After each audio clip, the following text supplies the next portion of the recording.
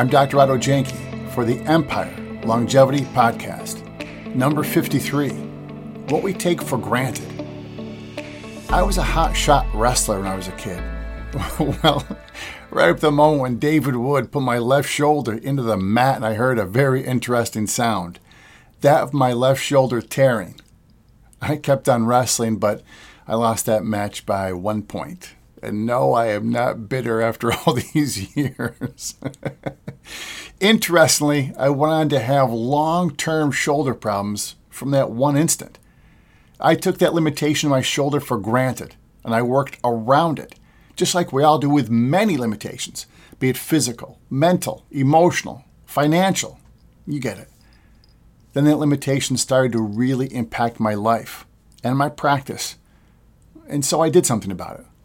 I first sought out the expertise of a chiropractor, Dr. Mitch Malley, who analyzed, assessed, and then adjusted my shoulder, and my dear Lord, I could feel my fingers again.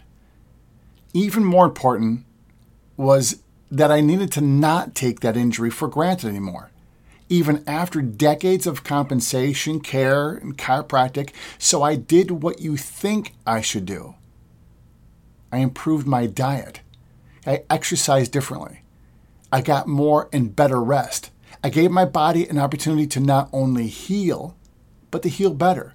Yes, even after decades, I improved my range of motion, decreased the pain, increased my strength, my flexibility, and got better. You, me, we take our limitations as if they were cast in stone, and therefore we don't improve.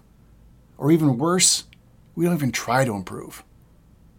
At 58 years, I see how much more I can do. So, I will take small steps to decrease my limitations daily. Small steps daily.